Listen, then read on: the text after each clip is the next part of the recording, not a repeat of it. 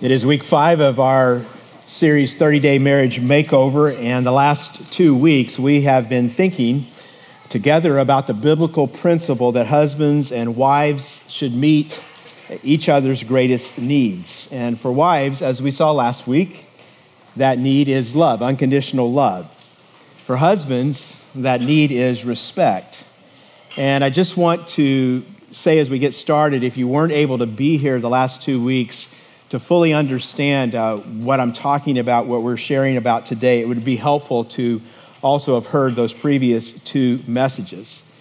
Because based on what we've been talking about, today we're going to explore in some detail what it means for a wife to show her husband respect.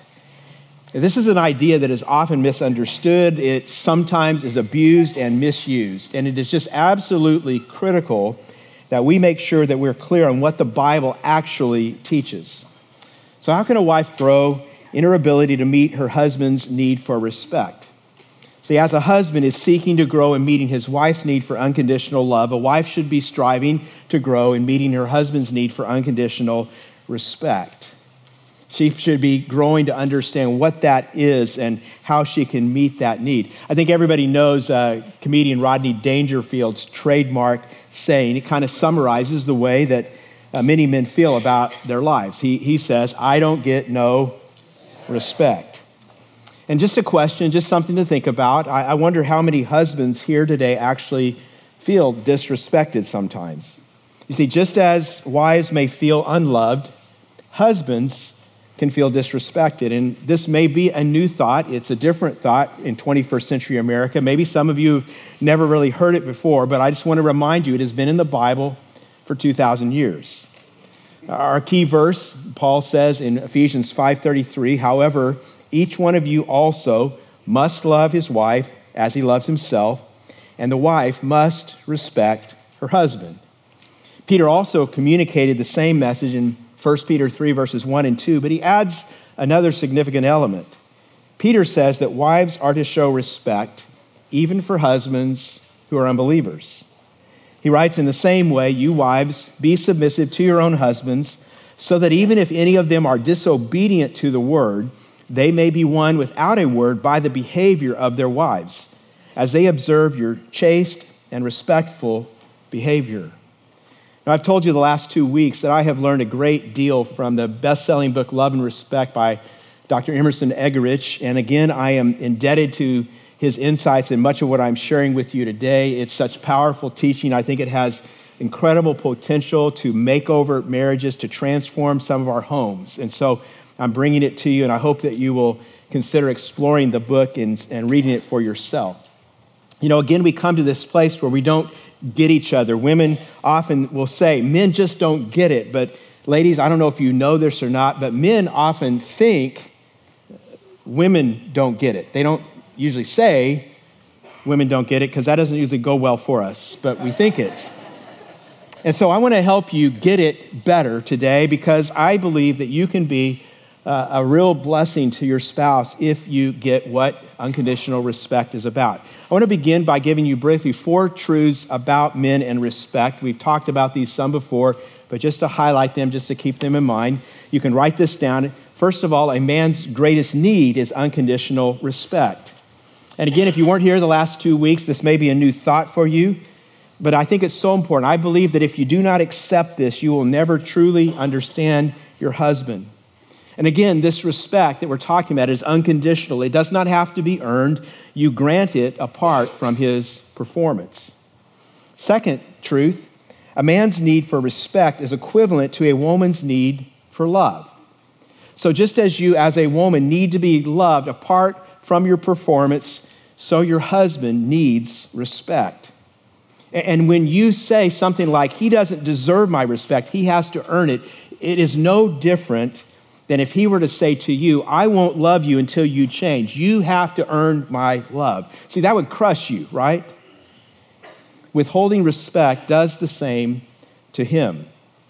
I think it is why the Apostle Paul says in Ephesians 5:33 that husbands must love their wives and wives must respect their husbands. Third, a woman who gives respect will motivate a man to to love. And this is such a powerful principle. It's a principle that works everywhere. You motivate people when you meet their needs. And if you are married to a good-willed man, and most of you actually are, when you show him unconditional respect, he will almost be unable to stop himself from showing you unconditional love.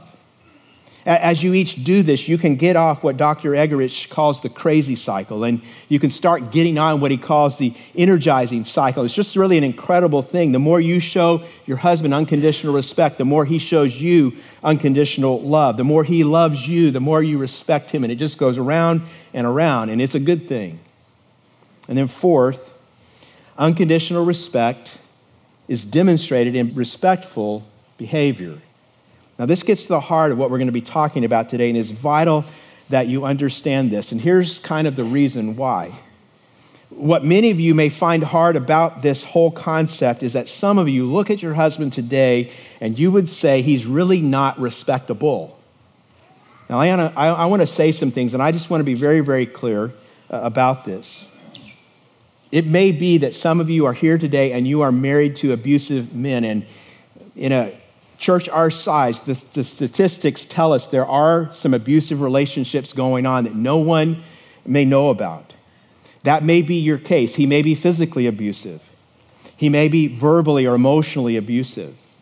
And so I want to be as clear as I possibly can. I want to say it in the strongest possible terms that nothing that I say today can in any way be interpreted to excuse any kind of abuse. See, respect and abuse have nothing to do with each other. And so I want to speak to any men who may be in this place and you're here today and no one else knows what you're doing but your wife. If this is you, do not twist my words. Do not try to take anything that I'm saying and use it to try to justify your sin, because abuse is sin. And if you are abusing, you must repent and you must stop. And if you do not, I'm telling you now, God will bring judgment on you in some way at some time.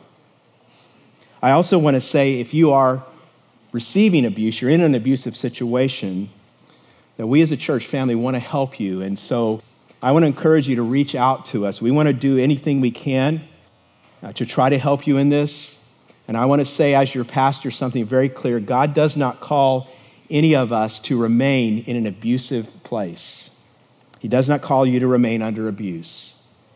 Now, some husbands may not be abusive, but they're addicted to, say, alcohol or substances of some kind or pornography. And so some wives may be hearing this and thinking right now, well, how can I respect that? And when you put all this together, again, I want to say, I'm not talking about respecting sin. I'm not talking about excusing sin. This is about how you behave toward him.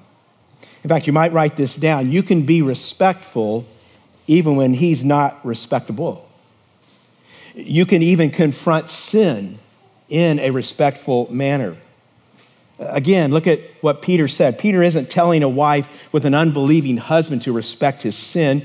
He says it's about respectful behavior toward him that is so powerful that the husband may be won even without a word.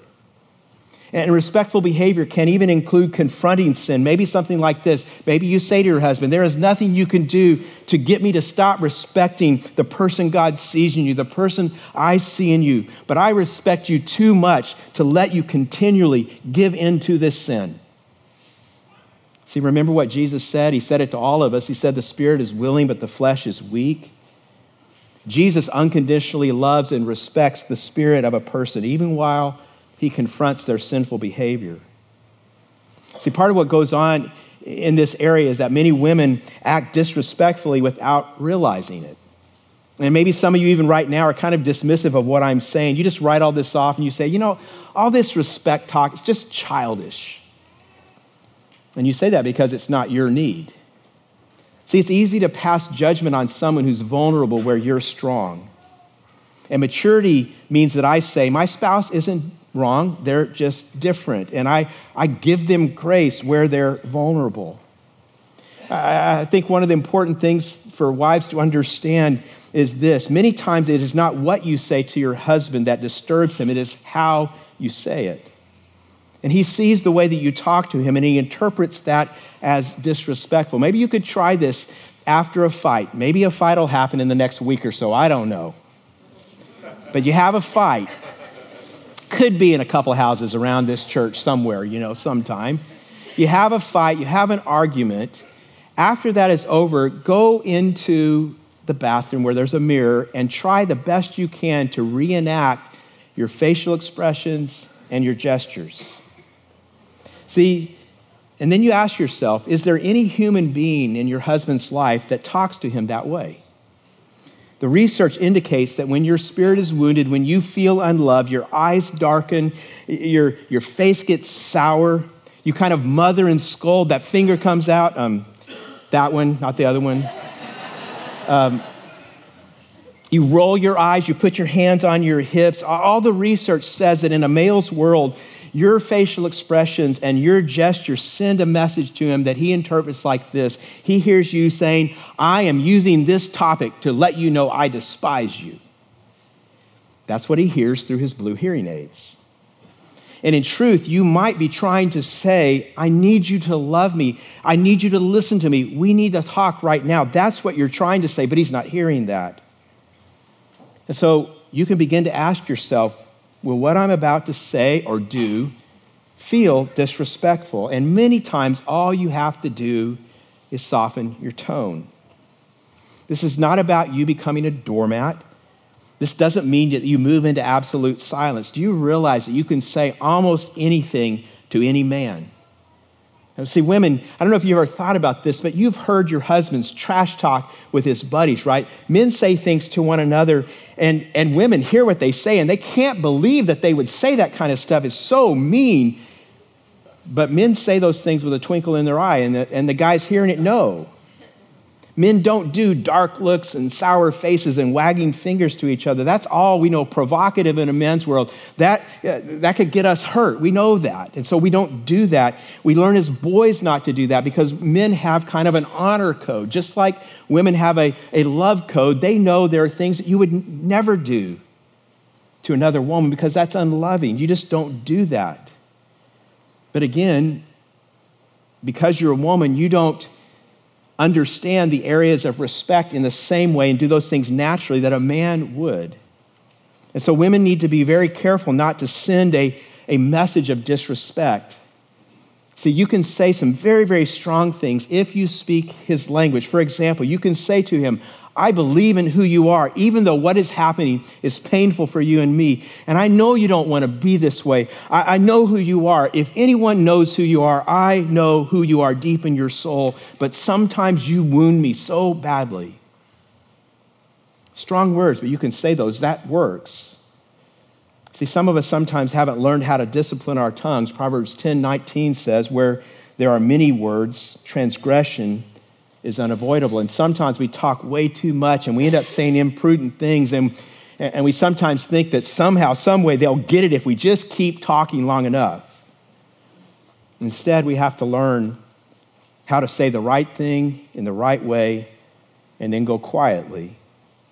So what I'm talking about as we go through this message is respectful behavior. Respectful behavior. So how do we do that? Well, I'm going to show you 4 ways that you can show respect to your husband, and you can write these down. Number 1, respect his desire to work and provide. Listen to Genesis 2:15. It says, the Lord God took the man and put him in the Garden of Eden to work it and to take care of it. Now just think about this. Here's the context. This is in paradise. Eve has not even been created at this time. She's not around. Why did God create Adam? Well, he created him to work, and he created him to work even in paradise. Work is not a curse. Think about this today. What is the first question that every man asks every other man whenever they meet? What do you do? What do you do? It's called the instrumentality of the male, and men just kind of have to have an instrument in their hands. They've done experiments where they put 5-year-old girls into a room with a floor-length mirror, and they put them into that room. It's a big mirror all by herself. And the little girl doesn't know it, but they are videotaping her. And the research indicates that 100% of the time, she will talk to herself in that mirror.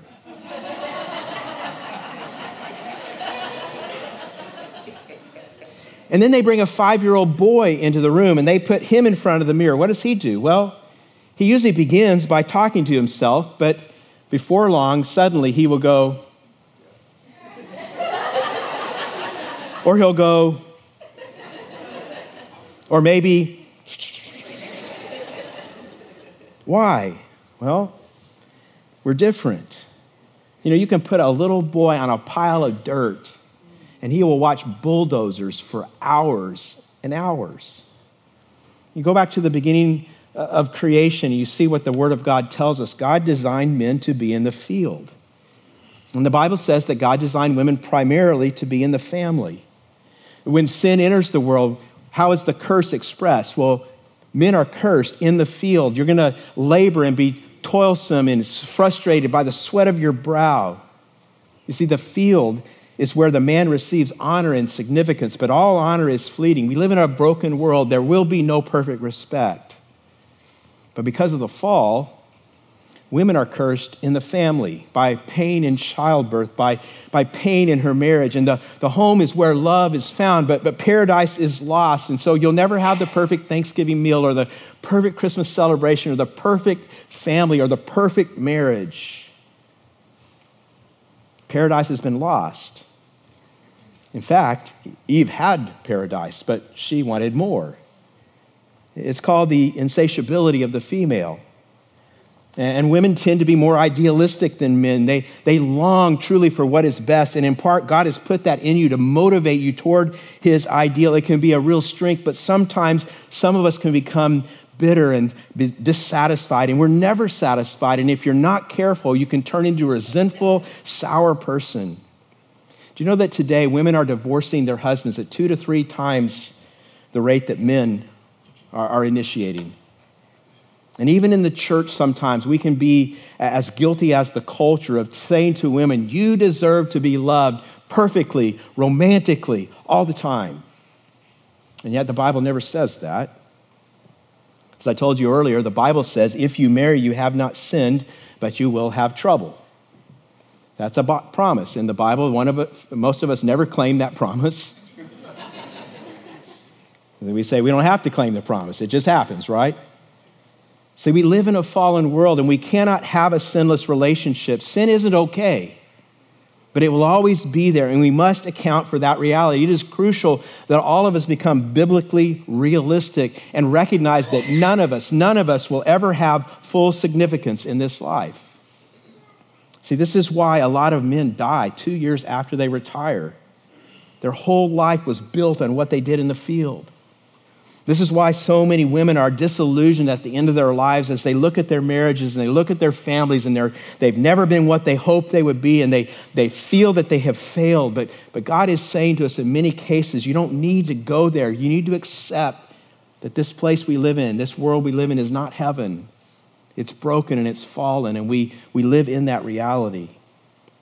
We go back to the idea of the man that he derives a sense of satisfaction and significance in the field. And in Genesis 2:18, God creates Eve, and she comes alongside of him, and she believes in what he is doing in the field. And just think about that. In courtship, when you used to go out together and you'd sit in the restaurant and he would talk to you about his dreams and you would just encourage him and you would affirm that.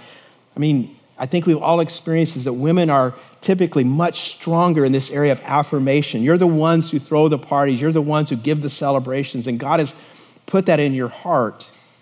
And during courtship, you cheered him.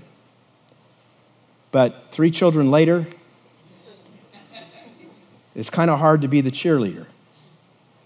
And maybe something has happened in his soul and he just doesn't know how to get it back.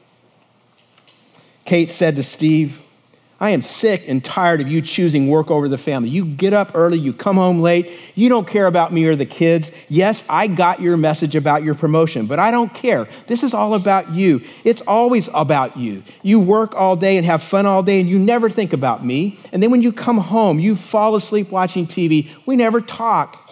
You always find time for what's important to you. You need to make me feel more important. Well, I'm thinking about going back to school, and we need to talk about this tonight. You're going to need to pay for this.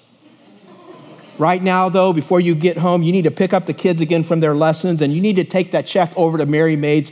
I forgot to pay them for cleaning the house. I stayed too long at InShape talking to my friends. You talk about kind of spinning on the crazy cycle. And maybe you're in a PMS moment, and you can justify it. PMS is pre-murder syndrome. But you need to know if you do that, you're attacking his spirit in a huge way. And again, many women have no idea of the importance that men put on their work. And if you don't value his work, you're calling him a loser. Now, I know today some women will say, well, we want to work too. We want to have careers too. But there's a difference in almost all cases. Your husband has a call to the field. He doesn't see it as an option. Women may want a career, but they still want freedom of choice. But men feel they have to work. I love what Tim Allen said a few years ago. He said, today women have all kinds of choices. They can be married with children without career. They can be married with children with career. They can be unmarried with children with career. They can be unmarried without children with career. A woman's choices are endless. Men have two choices, work or go to jail.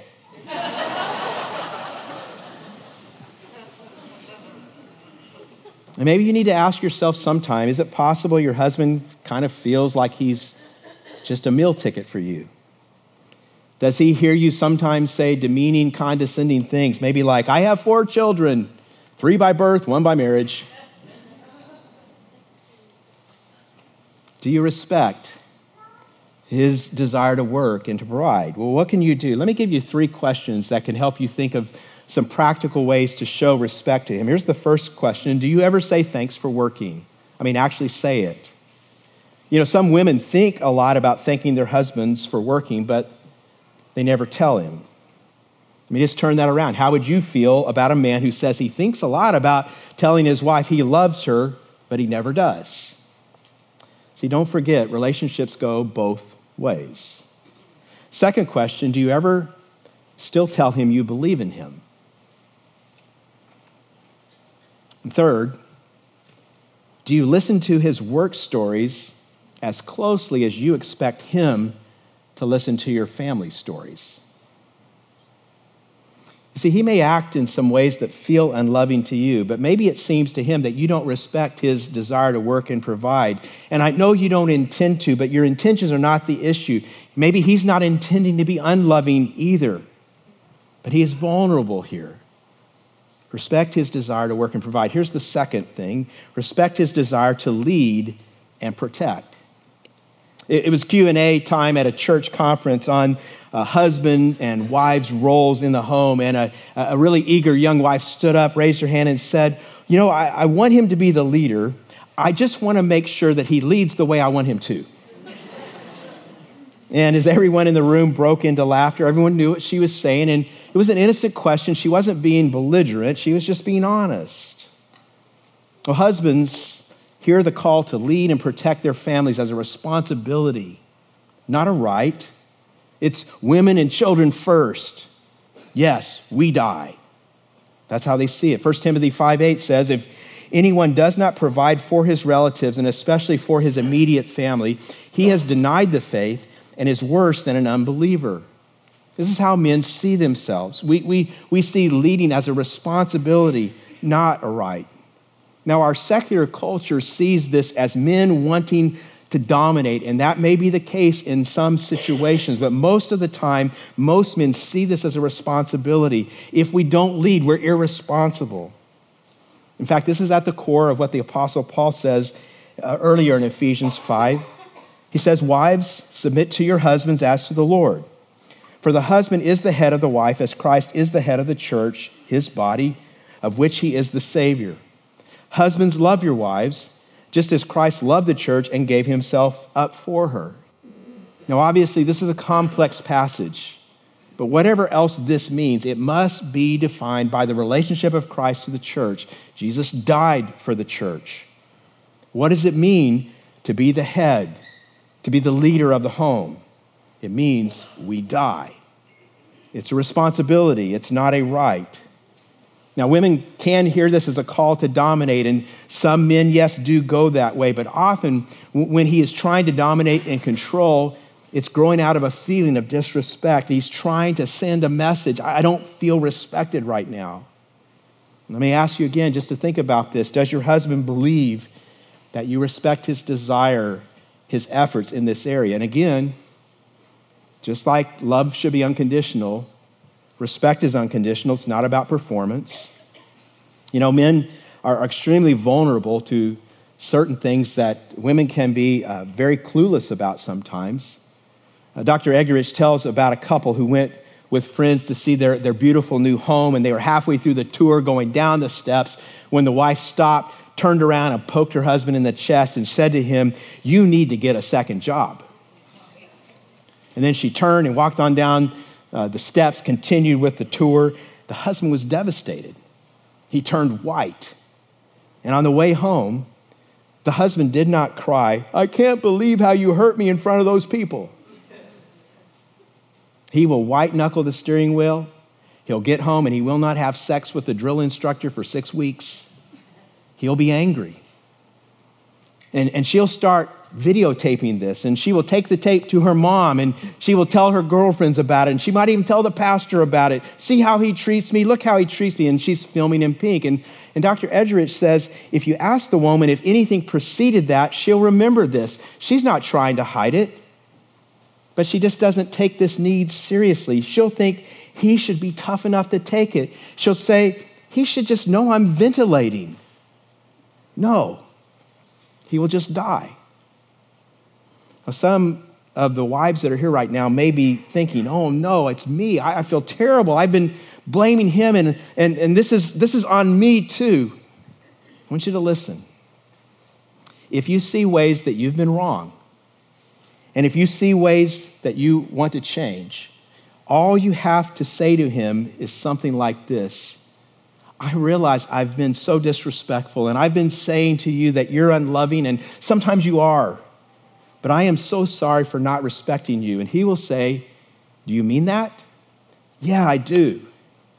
And he will say, "You're just saying that because Pastor Mike preached on that."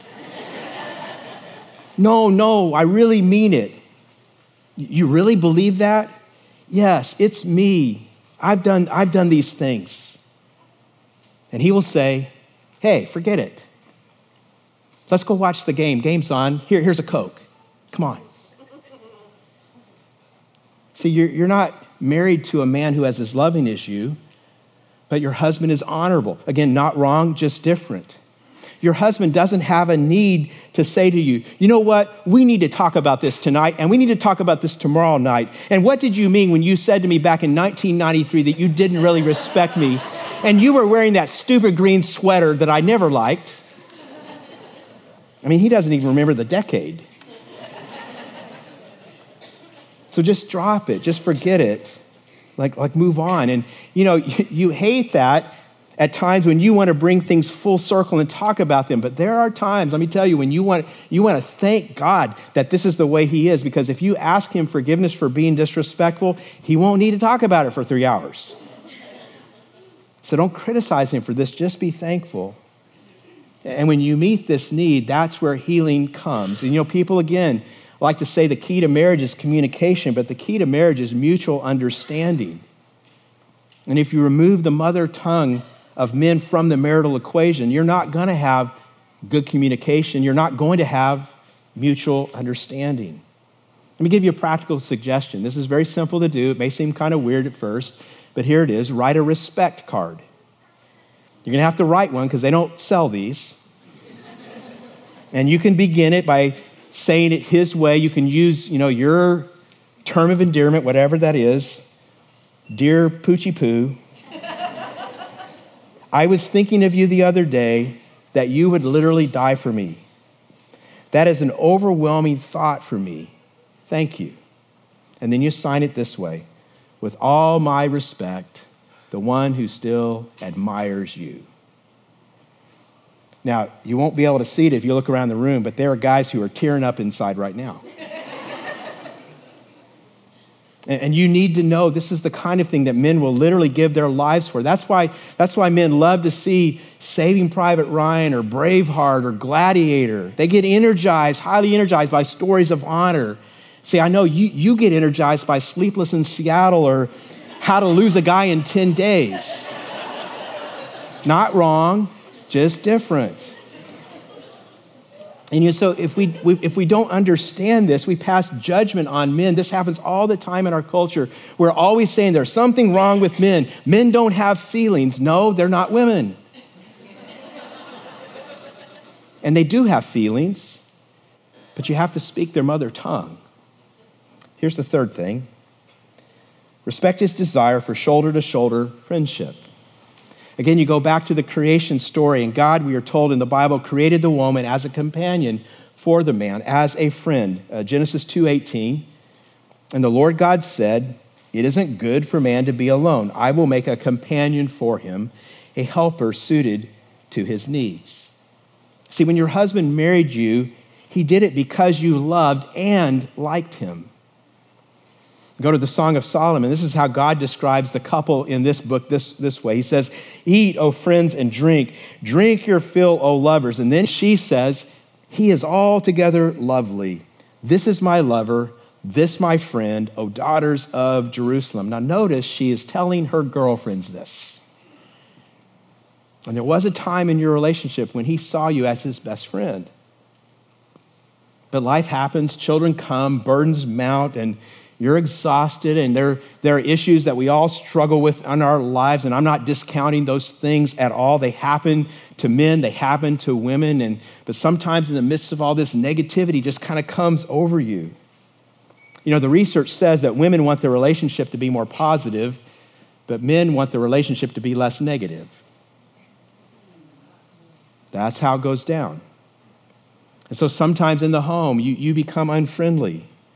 Remember, I read Titus 2, verses 3 and 4 to you last week. It says, "Likewise, teach the older women to be reverent in the way they live. Then they can train the younger women to love their husbands and children." You might circle that word love. I told you last week, this is not the word agape, which is godlike, unconditional love. The word here is the word phileo. It's about friendship, love. And so it's saying that the wife, she is to be friendly toward her husband and children.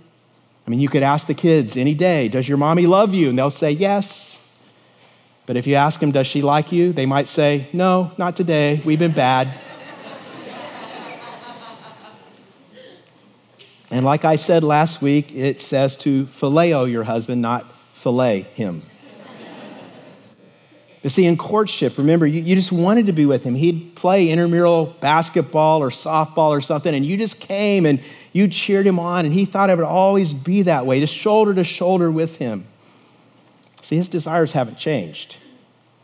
As a woman, you want a face-to-face relationship with him, and if you were here last week, you heard me encourage the men to grow in that and to do that to meet their wives' need, to do that as a man of honor. I am now turning it around and saying to you as a woman of love, you do shoulder-to-shoulder things with him, sometimes without talking, just to be with him. Again, women tend to say, the key to marriage is communication, but I want to ask you, challenge you, where does the Bible say that? It actually doesn't. If anything, the Bible says for women, marriage refers to inner quietness. And you need to remember, you don't always have to talk to him to connect. In fact, you will find, if you haven't realized it already, that many, many times your husband is energized by your mere presence, oftentimes without your talking. That wasn't intended to be funny, but if it is, if you're with him without talking, maybe you've discovered this, that he probably will open up eventually. Now, I know this makes no sense to women, but I want to remind you, I said a number of things last week that make no sense to men. Like when you tell men to communicate, they are always wondering, why do we have to keep talking about the same thing over and over again? Dr. Deborah Tannen did some very interesting research. She took 4 sets of female best friends in their 20s and 16s and 12s and 6s, different ages. She brought the pairs into a room with 2 chairs and left them there. Now, what do you think all the females did with the chairs? Well, they turned the chairs face to face and they talked face to face. Or they turned in the chair, put their elbow on their face and faced one another and talked. All of them. That's what women do. It's really how God made you. Then she did the same thing with 4 sets of male best friends, same ages. What do you think the men and the boys did with those chairs? Except for the 6-year-olds who didn't sit in them, but don't worry, we'll medicate them and calm them down. Well, the men did not move the chairs, but they just sat looking straight ahead, and periodically they would look at one another and talk. I mean, these are best friends. Interestingly, the researchers concluded that the most intimate of the conversations took place with the 16-year-old boys. And Dr. Tannen and her crew were stunned. The men and the boys mostly seemed to sit there, didn't say a lot, didn't look a lot, but they said it was incredibly transparent. And again, I say this with love, but women can have this idea that relationships must happen the way they like them or they're not real. Again, not better, not worse, just different. That's why when guys go out hunting, they head out into the woods, and they're gone for 3 days, and the guy comes home and the wife says, "How was your time with Bob?" And the husband says, "Good." And the wife says, "What did you talk about?" And the husband says, "Nothing." And the wife says, "You didn't ask Bob about Mary's pregnancy?" And the husband says, "Mary's pregnant?"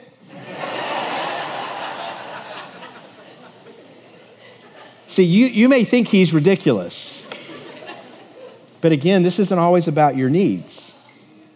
You may think that watching the game on TV with him is a waste of time because you don't talk. And so after a while, you get up and leave and you go do something productive. I would encourage you, just ask him and see. Maybe he wants you just to be there with him. Maybe he doesn't care, but you might be surprised at how much he enjoys you just being there with him. I want to say to you, if you do this in a way that meets his needs, ultimately it will meet your needs, because typically the way you energize your husband is to be with him shoulder to shoulder, and then eventually he may turn to you and say something so transparent that you just fall off your chair. But you have to give him time. Again, I told you a couple weeks ago, we're slow. Be with him, because energy goes into him shoulder to shoulder. He has a need for that. You don't. Is that okay? Now, again, I know because I've been a pastor for over 30 years and I've talked to lots of people. I'm confident that some of you right here right now are just struggling with all this. And part of your struggle is it just goes against everything that our culture has told us and tried to inculcate into our thinking for decades. And I want to say, as I do from time to time, we need to ask ourselves where our thinking has been shaped, not by God's word, but by our secular culture. Why do we feel uncomfortable with what God's word says? And God's word does say, husbands, you must love your wives. It does say, wives, you must respect your husband. God's word says this. But some of you are thinking, I'm sure, Pastor Mike, I have to be honest. I don't feel any respect for him. And it would be hypocritical for me to show respect to him when I don't feel it. You don't want me to be a hypocrite, do you? I know you don't want me to be a hypocrite. He hasn't earned my respect. And everybody says you have to earn my respect. And he just doesn't deserve it. And besides that, he's not superior to me. And that's the dictionary definition of respect. You respect your superiors, and I'm not inferior to him. In fact, I'm not going to be treated like a doormat. I'm certainly not going to give him license to do whatever he wants. And then when he comes home, I have to get the pom-poms out and cheer him on. And I'm certainly not going to lose a sense of myself. I am not going to set the feminist movement back 50 years. You know what I think you're really up to, Pastor Mike? You want to return us all to male patriarchy and male dominance, and I will not do that. But other than that, I'm really open to hearing what you have to say on this.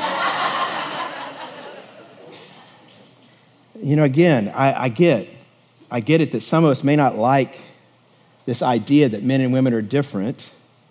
But again, we need to ask ourselves, where have our thoughts been shaped? How has our worldview been molded?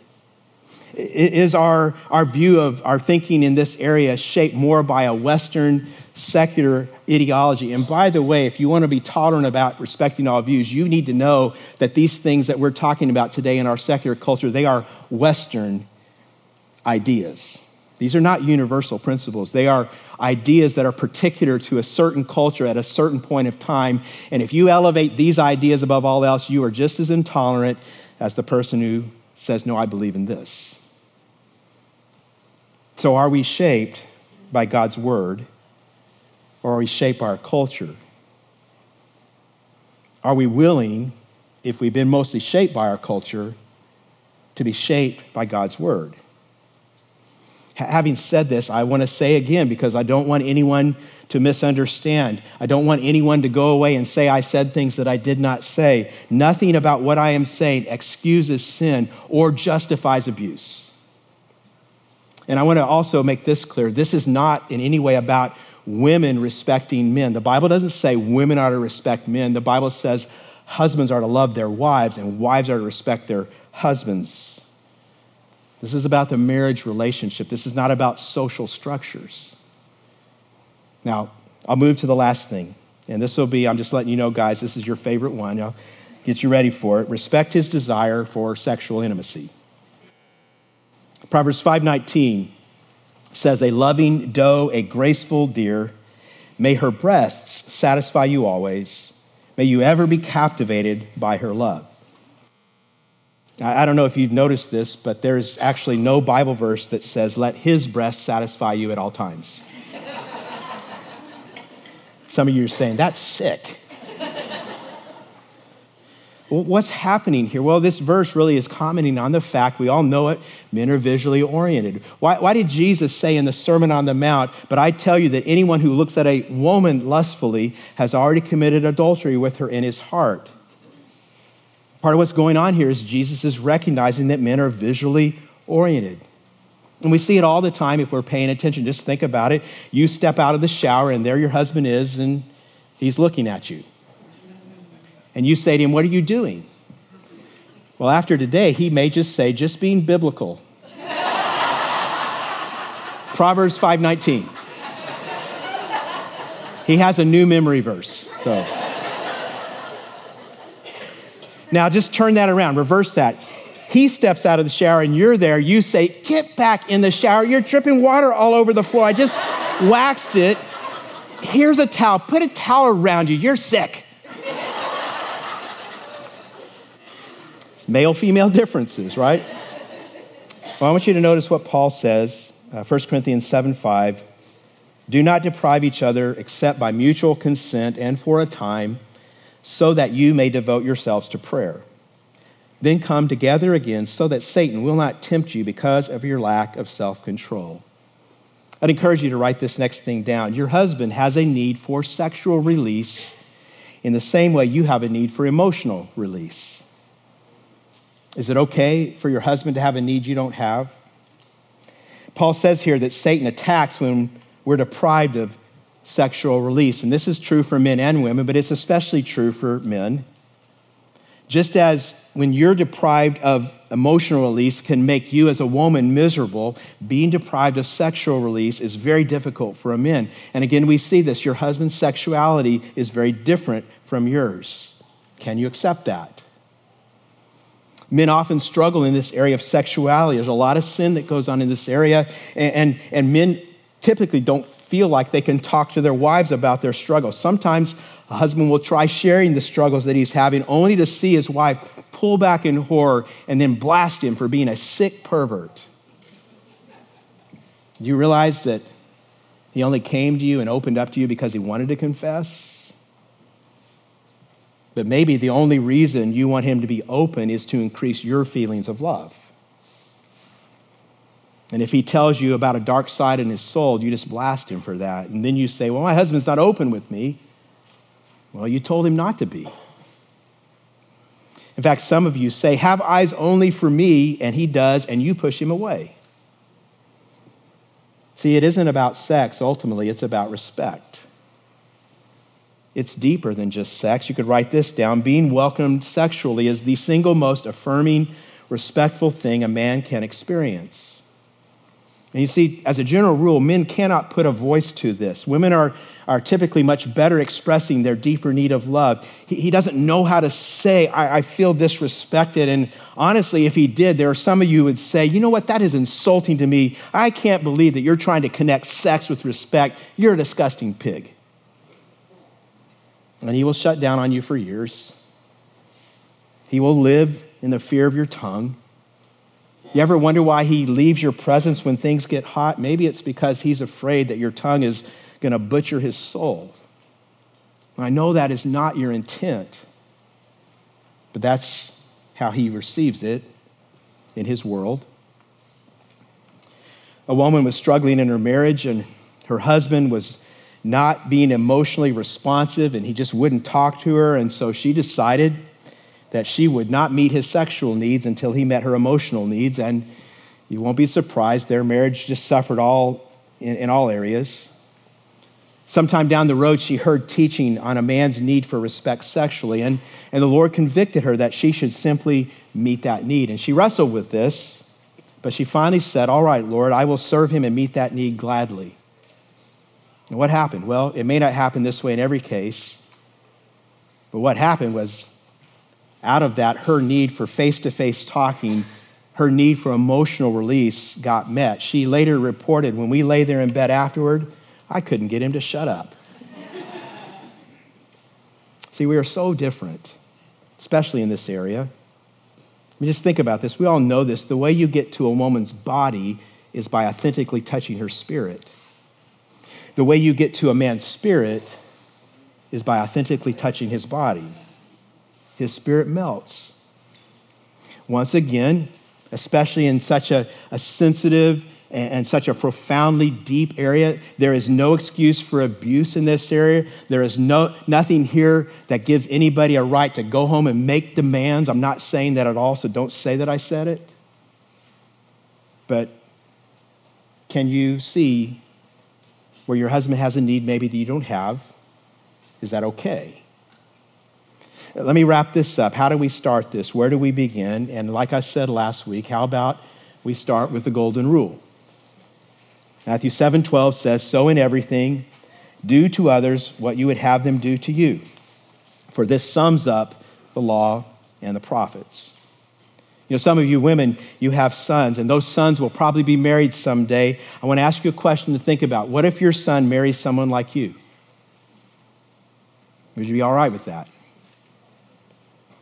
Do you want any woman to treat your son the way you treat your husband? With the anger and contempt that comes out of you, maybe more often than you want to admit. I encourage you to think about that. See, I know today that I've shared some challenging words addressed to women. Last week, of course, it was the men's turn. But I want to ask the women a specific question as I wrap this up.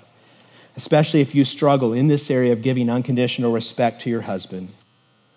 Will you be willing to make a choice to do things differently in the future?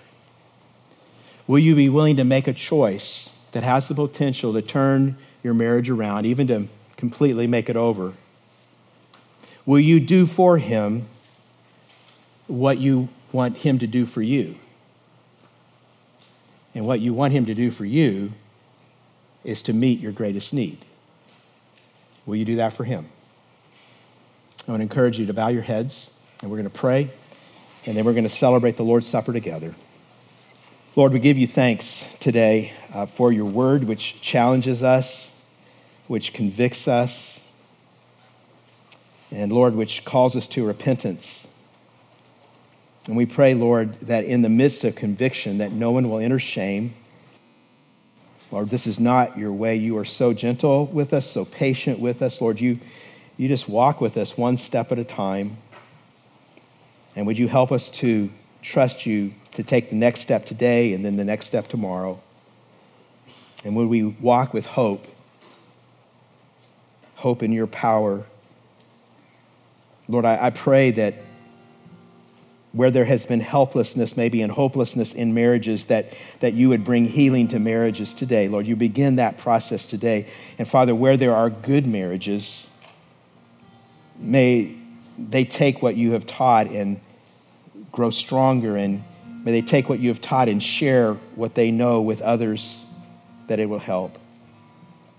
Lord, I pray for the families here at Southwinds that you would so work in us that we become homes that are lived the way Christ would live and would show the glory of the gospel and the goodness of our God in our homes, in our marriages, Father.